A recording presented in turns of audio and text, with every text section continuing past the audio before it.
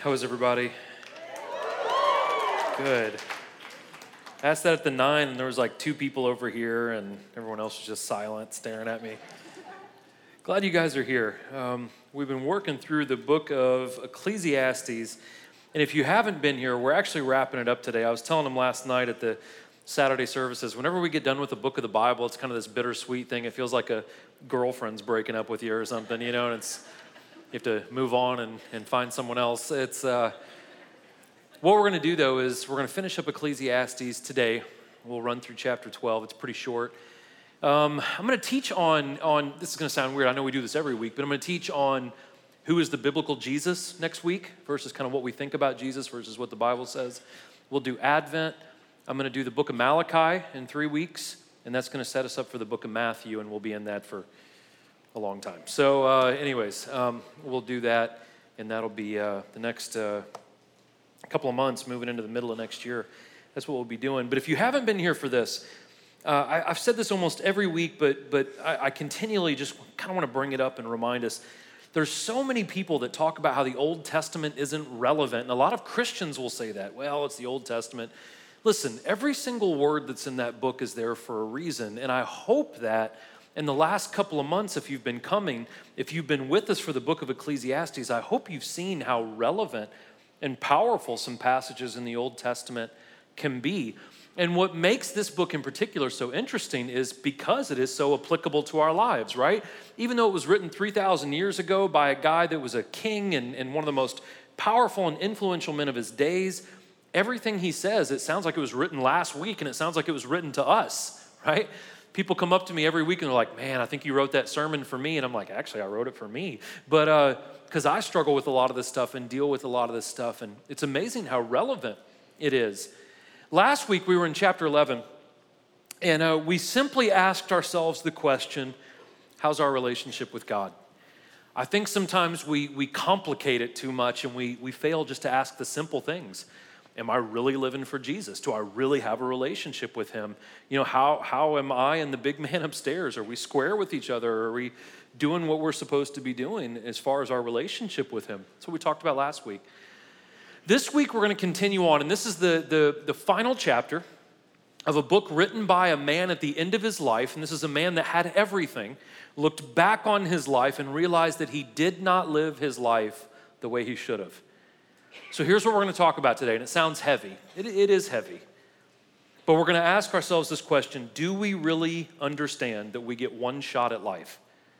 There's no second life that we get to live after this and redo it. We get this life, and we're going to have to answer for this life, and we're going to end up in an eternity with God forever, or we're going to end up in an eternity apart from God based on how we live this life. So do we realize that we get one shot? That's what we're going to talk about a little bit today, okay? Now, you should have got a notes handout at either one of the doors you walked in. Actually, I think we're doing it back here now, too. So there's 3 ways you can get handouts. Has everything I'm going to say in there. Everything should be on the screen. If you have a smartphone, the Experience Community app. If you don't have that yet, I don't know why, right? If you download the Experience Community app, if you click on service time, sermon notes, it has everything on there. And everything should be on the screen. If you have a physical copy of the Bible, we're right after the book of Proverbs. We're in the book of Ecclesiastes, so that's where we're going to be. We're in chapter 12. It's short, quick. We'll get through it pretty fast. And at the end of this, I'm going to do kind of a brief recap over a lot of the questions we've been asking ever since we started Ecclesiastes. So we'll get you out of here about 2:15 or so. So I don't even want that, guys. So anyways, but we'll kind of refresh a little bit at the end and ask ourselves some questions, okay? Everyone get their Christmas shopping done? That's why we have Amazon, guys. Thank God for Amazon. I know Jeff Bezos created it, but God created him, and so thank God for Amazon, right? It all goes back to God. All right. I'll pray. We'll jump into this lesson today, and we'll see where God takes us, okay? Lord Jesus, we love you. God, I thank you for this church. I love this church so much. Father, I pray that you keep your hand on us this morning. Lord, let us pay attention. Lord, let us really meditate and think on the words that the Bible is going to say to us today. I pray that what we study today, that it blesses this church and edifies this church. And we pray not only for our church, Lord, but we pray for every church in our city. every church in our county, the churches that we work with in the United States and outside of the United States. Pray for the Salvation Army that we're working with this month, God, and all the wonderful things they do for our community, and pray that you bless them. And we just pray that everything we do this morning, God, that it honors you and brings you glory. Lord, we love you, we thank you, and we pray all these things in your Son's name, God. In Jesus' name, amen. Chapter 12, I know I did verse 1 last week, but I'm going to start in verse 1, read a little bit, and we'll break it down, okay? Here we go. Solomon says, "So remember your Creator in the days of your youth, before the days of adversity come and the years approach, when you will say, I have no delight in them. Before the sun and the light are darkened, and the moon and the stars, and the clouds return after the rain. On the day when the guardians of the house tremble, and the strong men stoop, the women who grind grain cease because they are few, and the ones who watch through the windows see dimly. The doors at the street are shut while the sound of the mill fades, when one rises at the sound of a bird, and all the daughters of song grow faint." Now, this is very poetic, okay? And what this first part that I'm reading, and a little bit of the next part, it's poetry about growing older. The last chapter of Ecclesiastes is imagery, poetic imagery, about the aging body. This is a man this is the last piece of work that he's going to contribute to the Bible. He's near the end of his life, which he actually wasn't that old. He was 60 when he died, but he was at the end of his life. And Solomon wanted to remind us that the body and the mind break down. They slow down, they start to give out, and then eventually we pass away. Now, if you haven't been here, we have to remember it's so pivotal to Ecclesiastes. Solomon is a man that had it all. He had all the women he could want. He had all the money he could want. He had all the power he could want. He was intelligent. He was influential. He had everything that we are told we're supposed to want, but he didn't have a connection with God. And so at the end of his life, he looked back and he said, I have wasted time. I have not done this the way I should. He reminds us that it is futile, right? To pursue all these things without God in the mix is futile. Now, this phrase where it says the clouds return after the rain, this means that as we grow older, we can fall into depression if we're not careful. Because what a lot of us do is we trust ourselves more than we trust God. And again, you don't have to be a Christian here to understand this. We're all going to die. We're all going to age. We're all going to fail ourselves physically. We're not going to be able to do the things we used to do and have the same kinds of clarity that we used to have. So again, the problem is this body is breaking down. This mind is breaking down. And so he uses this imagery. Look what he says. He says the guardians of the house begin to tremble. He's talking about hands. And a lot of men in this room who work with their hands, it's very hard for us as we get older. You can't do the things that you used to do with your hands. It's even talking about the guardians of the house, that sometimes our hands protect us, right? If someone attacks us, our hands protect us. But now they shake, they're weak. He talks about that even the strongest of men begin to stoop because our bodies aren't what they used to be. This happens with men and women, right? So we can't depend on our physical bodies and our minds. We have to depend on something greater. He says the women who grind grain cease. Now, I don't know if you've ever thought about your teeth being women who grind grain, but that's what he's referring to. He's talking about that eventually as we get older, we start to lose teeth and our teeth become more sensitive and we can't enjoy the foods we used to. I remember the first time that I bit into caramel and it felt like someone stabbed me. And I'm like, what is happening here? I'm getting old, right? My teeth are sensitive. And Solomon, he mentions that not only does our teeth start to go and our dental work, but he talks about how we start to see things more dimly. Our eyes start to go, we lose sight. And that's difficult for us. Let me tell you a fun story. The other day, I love old cars. Old cars are sometimes the only reason why I haven't gone crazy and run off into the woods. So I was under one of my old cars the other day, and I forgot to tell my wife what I was doing. And I'm pulling the gas tank on this old car. It's a 1960 car, and the gas tank's, as long as I am almost. And I've got the car jacked up, and I didn't tell her I was doing this. And because I'm getting older and my arms hurt now when I do this, I'm under the car lifting this gas tank. I finally get it loose, but my arms are just worn out, my shoulders. So I'm laying down on the concrete and I just rest this gas tank on me. And my arms are like this. And my wife walks outside in the garage and there I am under this old car and it looks like it's fallen on me. She's like, my God, are you okay? And I'm like, I'm just resting. I'm just old. And I thought, what a great prank to play in the future, right?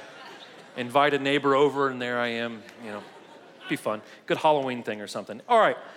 So older people can also become more isolated if they're not careful. Oftentimes as we age, the generation that comes after us can forget about us.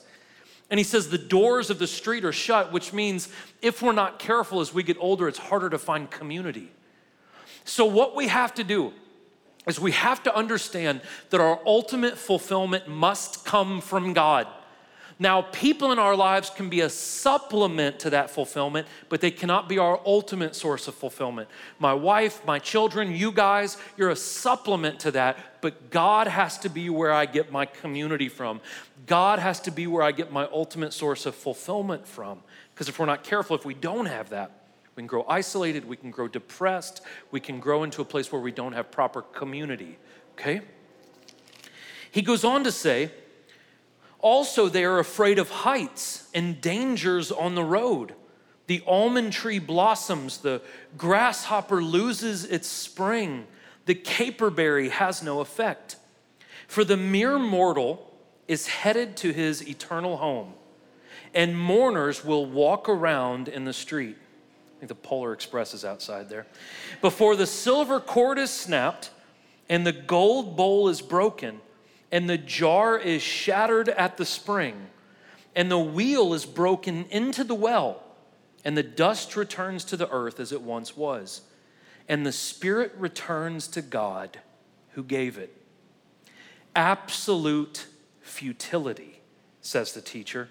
Everything is futile.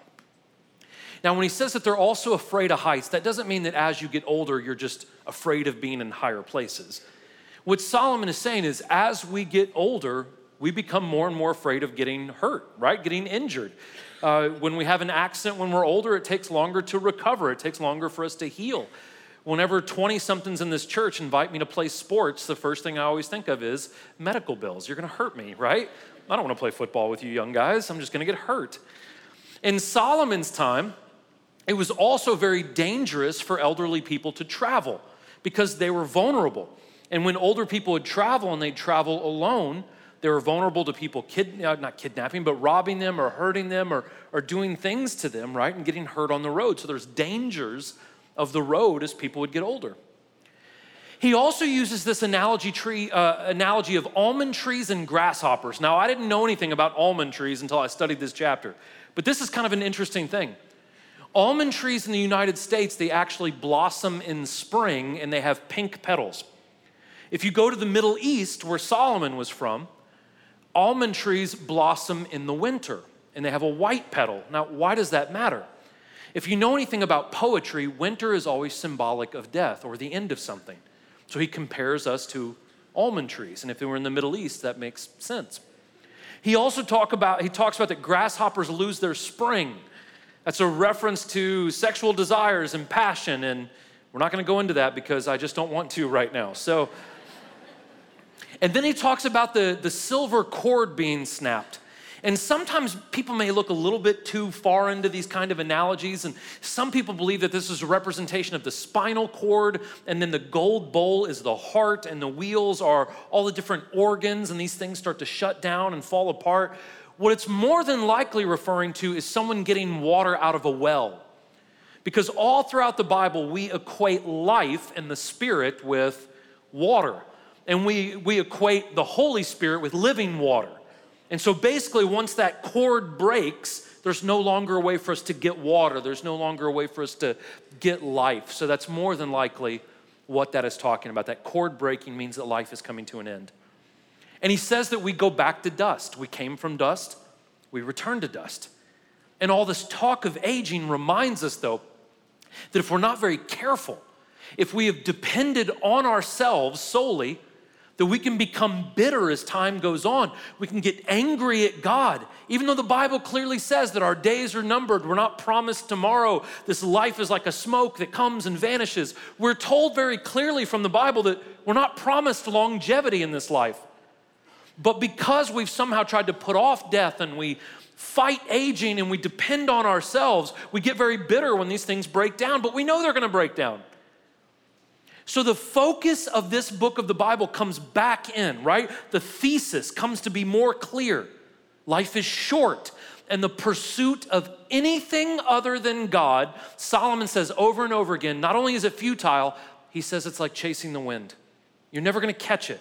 So you have to pursue God first. Now let me bring some clarity to that and some balance to that. This does not mean that you can't have aspirations. It's okay to have aspirations. It's okay to have dreams. It's okay to have career goals. It's okay to build relationships. It's okay to have adventures and travel. There's nothing wrong with any of those things.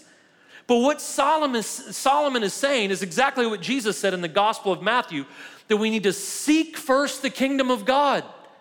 God knows that we have dreams and aspirations and career goals, and we need to feed our family and build relationships.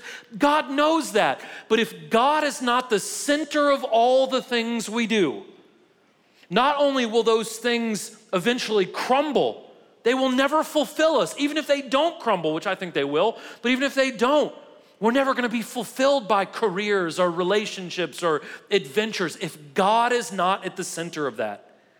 So Solomon's not telling us to not have dreams or hopes, but Solomon is saying, make God the center of those dreams and hopes. Make him the middle of that, because all of our contentment and fulfillment begins and ends with a relationship with God. All those other things are good, but God has to be first in our life, okay? Solomon says this, he's talking about himself. He says, in addition to the teacher being a wise man, he constantly taught the people knowledge. He weighed, explored, and arranged many proverbs. The teacher sought to find delightful sayings and write words of truth accurately. The sayings of the wise are like cattle prods, and those from masters of collections are like firmly embedded nails. The sayings are given by one shepherd. But beyond these, my son, be warned. There is no end to the making of many books, and much study wearies the body. When all has been heard, look at how big verse 13 and 14 are. When all has been heard, the conclusion of the matter is this: fear God and keep his commands, because this is for all of humanity. For God will bring every act to judgment, including every hidden thing, whether good or evil. So Solomon is talking about himself. Now, if you have not been here, Solomon is a fascinating character. This is a man that asked God for wisdom. God gave him wisdom. God gave him, because of his wisdom, gave him riches and influence and power and all these different things. But listen, just because one has wisdom doesn't mean that they always exercise wisdom. Solomon made a lot of bad mistakes. Not only did he struggle with women, right? He had 700 wives, 300 concubines added on to that. Not only was there a lust issue there, but because he married women from foreign countries, not that there's anything wrong with that, but they worshiped other gods. And so he brought paganism into the people of God. He brought idol worship into the pagan of God. Solomon made a lot of poor choices, but God had given Solomon a gift, not just of knowledge and wisdom. God gave Solomon this uncanny ability to communicate to people in both an intelligent way and a way that is relevant to their everyday life. Now, here's what we tend to do in Christianity nowadays, and I'm gonna make fun of some people. I'm not gonna call them out by name, but you'll probably know. We go to two extremes. We either go to the extreme where there's some really good-looking, charismatic leader that, shoots a super soaker into the crowd, and he's like, that's the Holy Spirit, and we're like, oh, look what he said, and I'm like, he didn't say anything. But we have that extreme, right? That's super cool and hip, but they're not really saying anything. And then we have the other extreme of a guy or a woman that has 19 PhDs, and they talk on such a level to where we don't even know how the Bible applies to our life. Now, Solomon wasn't either one of those. He was somewhere in the middle. He was charismatic. He could apply things to the daily life, but he was also very, very intelligent, very, very wise. And he was this great balance of both being able to communicate to the everyday person, but also not dumbing down the word of God and what is wise. He did both of those things. He was an amazing communicator. Now, what we are called to do, listen, this is you and I. Now, this book was written roughly 3,000 years ago, the book of Ecclesiastes. What we are called to do is take these ancient paths, right? These things that were written a long time ago, and we can take these and apply them to modern day scenarios. Now, I know that culture and society is dramatically different now than it was in Solomon's age. I understand that, but listen, people have not changed. We still struggle with the same things, right? I know that Solomon wasn't looking at porn, but he was having sex with 700 different women. Still a lust issue, right?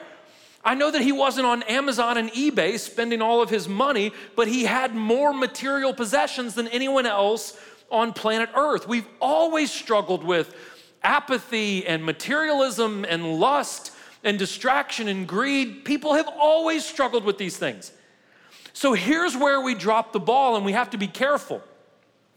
A failure to study history and a failure to study the Bible is the pinnacle of foolishness. Whenever I hear people, there's a movement right now in a lot of schools to where we're neglecting huge parts of the 20th century because it's uncomfortable to talk about. Things like the Holocaust. There's a lot of schools that don't want to teach the Holocaust. Guys, that was my grandfather's generation. If we stop talking about things like the Holocaust, there's gonna be another nutcase that's gonna rise up and deceive a nation and kill another 6 million people. We don't need to act like history never happened. We need to study it so it doesn't repeat itself. That's just intelligence and wisdom. Now, this book is not only historically relevant and tells us a lot about history, this was inspired by the creator of us that knows us better than we know ourselves. And because we make mistakes, because we struggle, because there are curveballs thrown at us all the time, this book tells us how to live in accordance with God. Why in the world would we not read this book? But the combination of knowing history and biblical history, and with the Holy Spirit and the wisdom that this book gives, it can save us from tremendous heartache. The book of Revelation even tells us what's going to happen in the future, so that no Christian should be surprised when the next Antichrist comes onto the scene. We shouldn't be shocked by that. We shouldn't be caught off guard. God told us how it's gonna happen, right? But if we don't study this book, if we don't read this, if we don't know history, we're gonna go through a lot of suffering. We're gonna make a lot more mistakes. This book also moves us in the right direction, and it stabilizes us. Look at what Solomon says here. Solomon says the words of the Bible are like cattle prods. I love this. Now, I've never been a cow, so I don't know, but I'm sure cows do not like it when someone prods them to make them go a different direction. They're probably like, hey, that hurts. I don't like this. But a good shepherd, a good farmer, right, knows that if he sees an animal about to go off a cliff, it is better to hurt them a little bit to move them in the right direction than to let them meet their end, right? The Bible does the same thing for us. The Bible is a cattle prod that when we're moving in the wrong direction, a direction that will eventually kill us, right? Because the devil comes to steal, kill, destroy, that if we're moving in that direction, the Word of God pokes us, and sometimes we go, ow, I don't like that. And God says to us through His Word that sometimes these words correct us, reprove us, and even rebuke us. That's what the Bible says. And we don't like that, and people get offended at God, and they get offended at pastors and churches. How dare you tell me to go a different direction? I dare tell you, and the Bible dare tells you, because you're about to walk off a cliff. And sometimes we need to be poked. Sometimes it hurts. Sometimes it may leave a scar and some bruising. But it's better than falling off a cliff, isn't it? It's better than meeting a demise that we shouldn't have to meet. And so the Bible is like a cattle prod. I love that. It also says the Bible is like embedded nails. Now, what that's actually talking to is, think of a tent. And when you build a tent and you take stakes and you put those stakes firmly in the ground so the tent is solid, right? It's good. Now, what a good tent does is it protects you from the rain, it shelters you, it gives you sanctuary. So not only does the Bible cattle prod us into the right direction, it gives us coverage, it protects us. It protects our souls, it protects our minds, it protects our finances, it protects our families. The Bible will even protect our physical bodies to an extent. Whenever people make fun of like the book of Leviticus, right? Now, don't get me wrong, guys, I'm a human too. It's not fun to read all of Leviticus. One of these days I'm gonna teach it, man. I keep threatening you guys with that. One day we're just gonna do it. Do an experiment. How small can a church get when you do the book of Leviticus all the way through? But even the book of Leviticus, that people are just like, why is this in the Bible? Think about it. Before there were biology textbooks and walk-in clinics because they were exiting through the desert on their way to the promised land, when God said don't eat meat with blood in it, it's not because God, thinks you're awful if you eat a medium rare steak. He knew that if you eat bloody meat in the desert, you're probably gonna die. So there were even words of the first 5 books of the Bible that saved people literally. It saved their lives. The reason why you didn't blend certain materials is because of allergies and because those materials don't hold together well. So don't make things out of those materials. Every single word of this book is there for a reason and they're not wasted. We just have to know the history, the context, and what God is trying to teach us through those things, like embedded nails. So we're to read, we're to study, but we have to stay focused. I didn't mention this at the other 3 services, but so often we read all kinds of different books, but we fail to go back to the book. Now listen, there's good knowledge in a lot of books. If you ever go into my office, I got books wall to wall, floor to ceiling. A lot of books in my office, literally thousands of books in my office. And there's a ton of great knowledge in those books.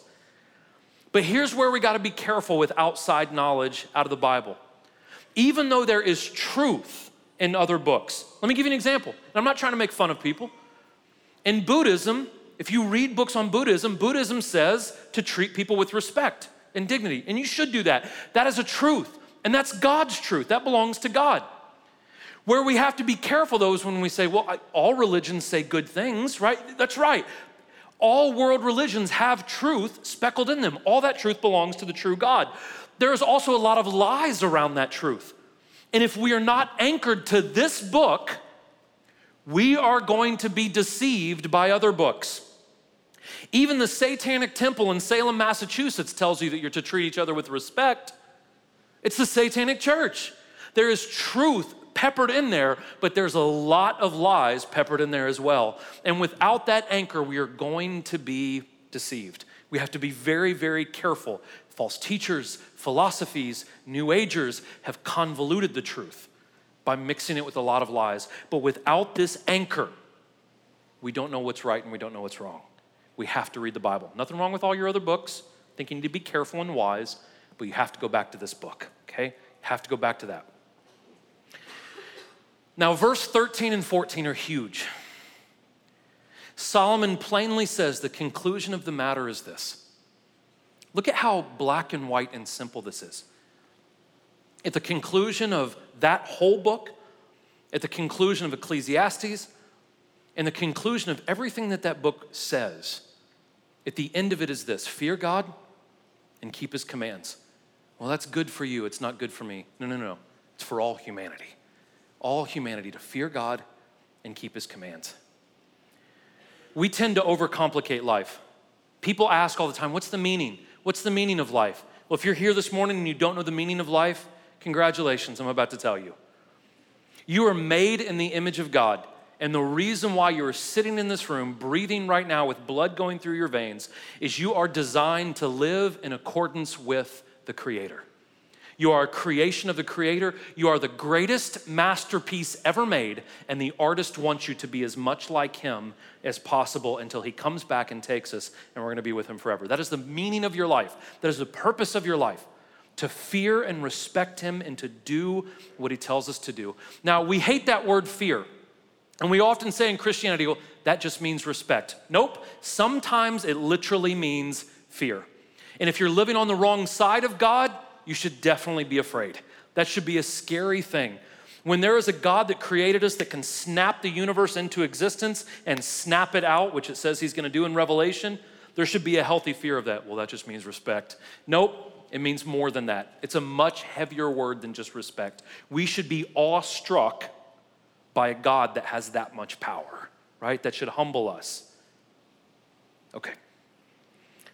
And the reason that should humble us is this last line. For God will bring every single act under judgment. Maybe one of the most sobering, humbling passages that we've studied in a long time. To think that God is a righteous judge and that one day every single one of us will have to stand in front of that righteous judge. And it says nothing will be hidden, whether good or evil. Listen, let me give some clarity to that. If you have repented of your sins, if you live in a relationship with Jesus Christ and when you make a mistake, you say, God, I'm sorry for that. You don't have to worry. Those things are gone. Do you know the Old Testament says that our sins are cast into the deep sea, right? That's a metaphor. Jacques Cousteau's not down there like, oh, look at all the sin down here. If you don't know who that is, I'm really sorry. But the Bible says our sins are cast into the deep sea. The Bible says that our sins are as far as the east is from the west. So if we repent for our sins, you don't have to worry about those things. Jesus has blotted those things out. Even he doesn't see them anymore. But if we have lived a selfish existence just for us, nothing escapes the eyes of God. Now, should that scare you? Yeah, it should. If you are living in rebellion to the Creator God, yes, that should scare you. Oh my gosh, he's teaching fear. Yes, because the Bible says it. If you are living in rebellion to the Creator, that's a very fearful place to be. Now, I'm not going to leave you on a negative note. We'll eventually get to some positive stuff here in a second, but I want to ask some questions. First, though, I want to remind you, if you haven't been here, Ecclesiastes is simply this. Ecclesiastes is someone that pursued all the things that the world tells us we should want to pursue. Sex, money, pleasure, power, fame, fortune, right? If Solomon was in this day and age, he'd be an Instagram influencer. Isn't that stupid? Anyways. He had achieved everything that people wanted to achieve. And the interesting thing about the book of Ecclesiastes is he looked back and he said it wasn't worth it. It didn't fulfill me. It didn't bring me contentment. He said it was like chasing the wind. Now, I don't know about you, but I'm going to tell you a little bit about me. My greatest fear in life, my second greatest fear is snakes. My first greatest fear in this life is to one day reach a point to where I look backwards and I never made my mark on humanity. It's a great fear of mine. It's a great fear of mine that I would have wasted the time God gave me. I think for Solomon to look back and to have amassed all this stuff, but realize that he had wasted his life, that has to be one of the greatest tragedies. But that's what he did. Now, I think Solomon turned it around. I think he repented eventually, but he had wasted so many years. That's a great tragedy. So let's talk about that with you and I. If we're in this room and we realize we get one shot at life, there's no time machines that take us back so we can redo things. We get one shot. So let me ask you right now, today, what is the purpose of your life? Not what should be the purpose. I already told you what the purpose should be. What is the purpose of your life? To become vice president or CEO? Nothing wrong with that, but is that all you aspire to be? Is it to buy that big house? Is it to achieve this? Is it to be the most popular person you know or the most attractive? What is the purpose of your existence? If you're honest with yourself, if you have a hard time answering that, just look at where your time, money, and energy go, and that'll tell you. What's your purpose? Is it to glorify God? Is that the first thing you want to do? Do we pray? Do we read the Word of God? Are we committed to this, to Christian community? If we're not committed to Christian community, if we're not committed to praying and reading the Word of God, when life happens to us, how do we expect to stand? Do you know it's not a matter of if life's gonna hurt you? Jesus Christ said, in this life, there will be suffering. It's going to happen. We're all going to accumulate scars. We're all gonna be taken advantage of. We're all gonna get hurt.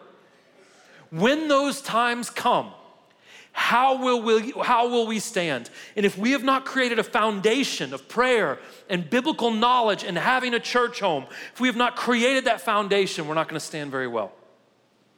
Have we done that? We talked about a couple of months ago that it's not that God isn't present, it's that we're not present. We often talk about finding Jesus like he's hiding somewhere. Jesus isn't hiding somewhere. We're hiding. We're running. It says in the book of James that Jesus knocks on the door of our heart. He's right there. He's right in this room right now. God is always present. We're the ones that are absent. So we asked ourselves, are we present? Are we alive? Are we looking? Are we awake? Are we sober-minded? Do we realize that we don't have forever to make a decision about where we're going to stand? Do we realize, let's take it outside of the context of us and God, do we realize our children are not young forever? Do you realize that, parent? Do you realize when you're doing this all day long, your kids are growing up over here? Do you realize it? Do you understand that? Do you understand that when you look back on your life, you're not going to wish that you worked more? You're not going to wish that you were on your phone more. You're going to wish that you had more time. Are we present? The Bible says, wake up, O sleeper. Are we awake? Are we awake? Are we here? Are we now? We often say that we don't see God working or that we don't hear God. Is it because we're so distracted that we don't take the time to see God? People often say, well, I've never seen a miracle. I guess you've never looked at your children. I guess you've never looked around. Every time the rain falls from the sky, that's miraculous. Every time you go out and look at the stars and the moon, there's miracles all around us, but we have to intentionally take the time to notice that God is working. But when we're constantly busy, when we're constantly distracted, we don't see that God is moving around us all the time. So we have to intentionally take time to Sabbath, which means we have to take time to slow down, to rest, to look, to think about God, to read the Word of God, to look around. Do we take the time to see God working around us? Do we take time to balance out this life? We're so busy, aren't we? All the time busy. Now, in our lives, we need to be intentional about scheduling time out. When we're at work, man, work your butt off, work to the best of your ability. But when you get off, go home and be dad. Go home and be mom. Go home and be husband and wife. Be present. Block off that time to read the Word of God. Block off time in your week for relationships, for family time, for alone time. Listen, Jesus Christ isn't going to come down and take your iPhone and be like, let me put these things in your calendar for you. He's not going to do it. You have to do it. And men, I'm just going to tell you, your wives aren't going to think you're less sexy if you schedule on your calendar date time. They're just going to be happy that you did it. So do it. You guys are getting out your phones right now. Yes. Are we free Thursday? Yes, okay, all right. Block those times off. Be intentional about it. Find balance in our lives. Where do we find our identity? We live in a culture now that finds their identity in everything. Who we have sex with, what color our skin is, how much money we make, how we vote. And that's our identity, right? That's what I'm a white Democrat from St. Louis. I'm not really a Democrat, I'm just saying. I'm apolitical, guys. Don't shoot anything at me right now. But that's what I am. I find my identity in that, right? That's what I am. I'm a white person. Join the other 4 billion of us, right? But we find our identity in these shallow things, and we wonder why we're not fulfilled. Do you know why we're not fulfilled? Because your identity is not found in those things. The Bible says you're not a Jew or a Greek, you're not slave or free, you're not male or female. We're all one under Christ Jesus, which means you're not made in the image of the Republican Party. You're not made in the image of the color of your skin. You are made in the image of a creator God. Now, some of you are getting angry at me right now because some of you are so wrapped up in worldly things that you have forgotten that those are not the things that give you value. What gives you value is not what you've done or accomplished or what's been done to you. It's not the color of your skin or your gender or your sexual preference. What gives you value is you are made in the image of the artist. And we were created to be more like him. And when we find our identity and value in anything else other than Jesus Christ, we're gonna be let down. We're gonna be disappointed. Do we believe God lifts the cap on our potential? Talked about this just a couple of weeks ago. What does that mean? What that means is, do you honestly believe that even if your marriage is in dire straits, that if both of you would give your lives to Jesus Christ, that God could give you the best marriage possible? Do you still believe that? Do you still believe that if you struggle with hopelessness and depression, do you still believe that God can deliver us of those things? Do you know what I'm sick and tired of? I'm so sick and tired of Christians walking around going, we're just broken, ugly sinners. That's not biblical. Do you know what it says in Romans chapter 6 that we're no longer slaves to the bondage of sin? Why in the world would you come to a church and identify yourself with a Savior that has no ability to change you? It is not biblical for us to walk around as Christians saying that we're broken sinners. We're not. God does not leave us the way he finds us. Do we still believe that? Why would we serve? You know why that upsets some of you? Because some of you find your identity in your sin, and you find identity in your brokenness. And do you know why so many of us don't want to acknowledge that the Bible says we can be more than overcomers and be freed from the bondage of sin? Because when we're freed from the bondage of sin, it means that we have to live at another level. And we don't want to do that. We don't want to be held accountable. Now, it doesn't mean we're not going to make mistakes. We will make mistakes. But your identity is not broken sinner. You've been redeemed by the blood of Jesus Christ, and no one can come into a genuine interaction with Jesus Christ and ever leave the same way. It's impossible. Well, I'm the same as I always was. Then something is wrong, because no one comes into a genuine relationship with Christ and remains the same. He changes us. Do you believe that? Do our public and private lives, are they the same? Does what we do in the shadows look the same as what we do in the sunlight? Are we preparing the soil to make something grow? We often shake our fist at God and say, God, why didn't you do something? And God says, you never planted any seeds. God, why don't you speak to me? Corey, you never listen. God, why are my finances always a mess? Because you don't trust me with them. How do we expect things to grow when we've never planted the seed and watered? The Bible says in 1 Corinthians that Paul planted, Apollos watered, but God grew something. Have we planted? Have we watered? Here's the big question. And again, guys, I'm going to leave you on hope, so I'm not going to leave you on this orange question. I'm going to move on from this, but I have to ask it because I believe it's at the center, it's at the heart of what Solomon was trying to get us to think about. The Bible says that one day Jesus Christ will split the eastern sky, and that one day our Creator, our Maker, will come back, and it says that he will judge the living and the dead, all of us. All of us. In the book of Matthew, it says all of us will stand in front of our Creator, the righteous judge, Jesus Christ. And it says he will open up books of our lives, right? That's what it says. And every single one of us in this room will have to give an account for what we did with the time we had. Well, God, this happened to me. No, I'm not talking about what those people did to you. Jesus is going to say, what did you do? What did you do with your time? Well, I was abused as a child. That's why I did the things I did. My Holy Spirit is the comforter, the counselor. I have given you the ability to live above what has been done to you. What have you done with the time you've had? Well, I watched a lot of Netflix, Lord. I never gave. I was never generous. I was busy, had to work, right? The Bible says that many are going to approach that throne and they're going to say, Lord, but I did a lot of things in your name. I got a tattoo with your name on it. I got a bumper sticker with your name on it. I wore a shirt with your name on it. I even did miraculous things in your name. And it says that Jesus is going to look at him and say, you have to depart from me because we don't have a relationship.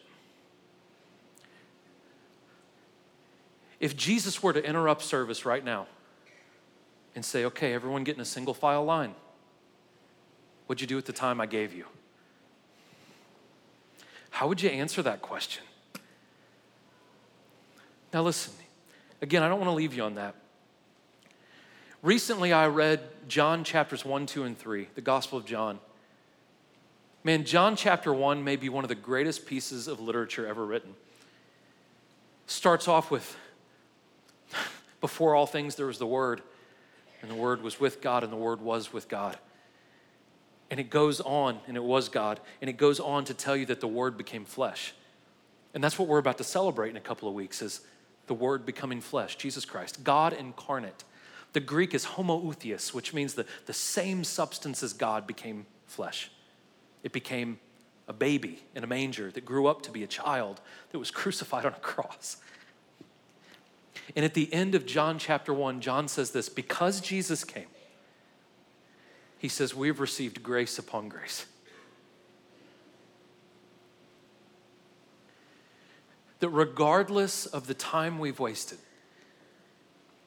regardless of the things that have been done to us, regardless of those dark chambers of our heart that we've hidden for so long, that if we will humble ourselves and if we will accept the fact that God came to earth, willingly died on a cross, and because of Jesus Christ, John says we receive grace upon grace.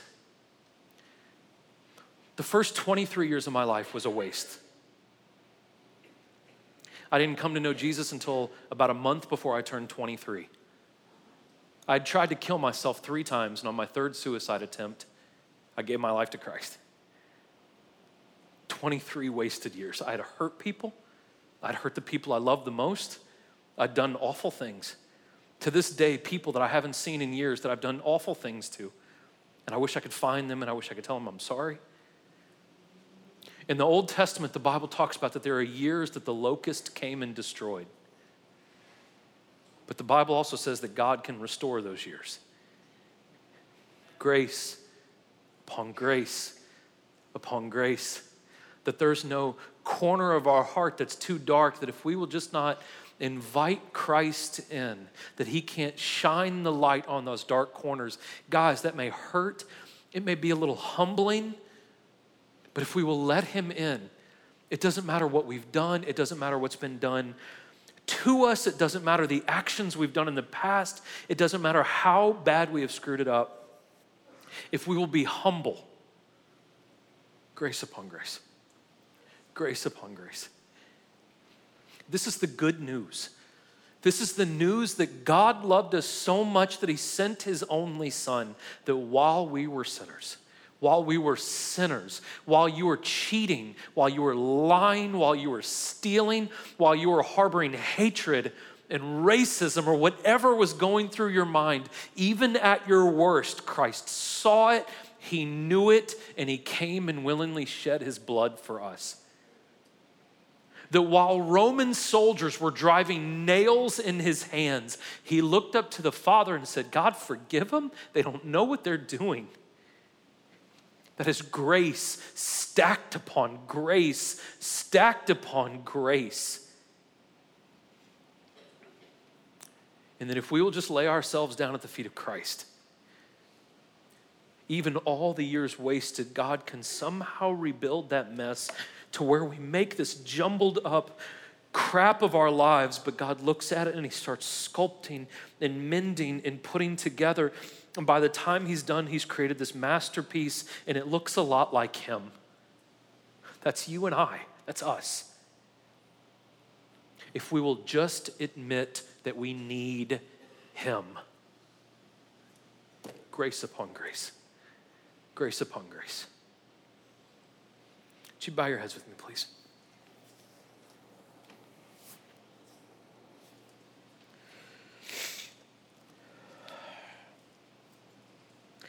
I don't know if there's anyone else in this room who let the locust eat some years.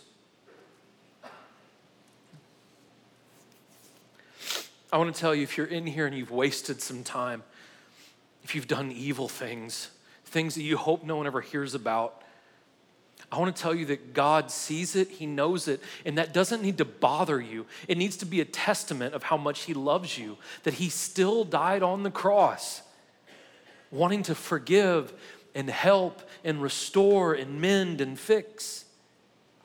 Grace upon grace. If you're in this room and you need prayer for anything, there are men and women on both sides of the stage. They'd love to pray with you. Maybe you need to confess something. Maybe you just need to come up and tell someone, look, I've been doing this. Can you pray for me? Please let them pray for you. If you're in this room and you do not have a relationship with God, you don't know what to do, you have questions, up here on my right, your left, Pastor Mike is up here. He would love to talk with you.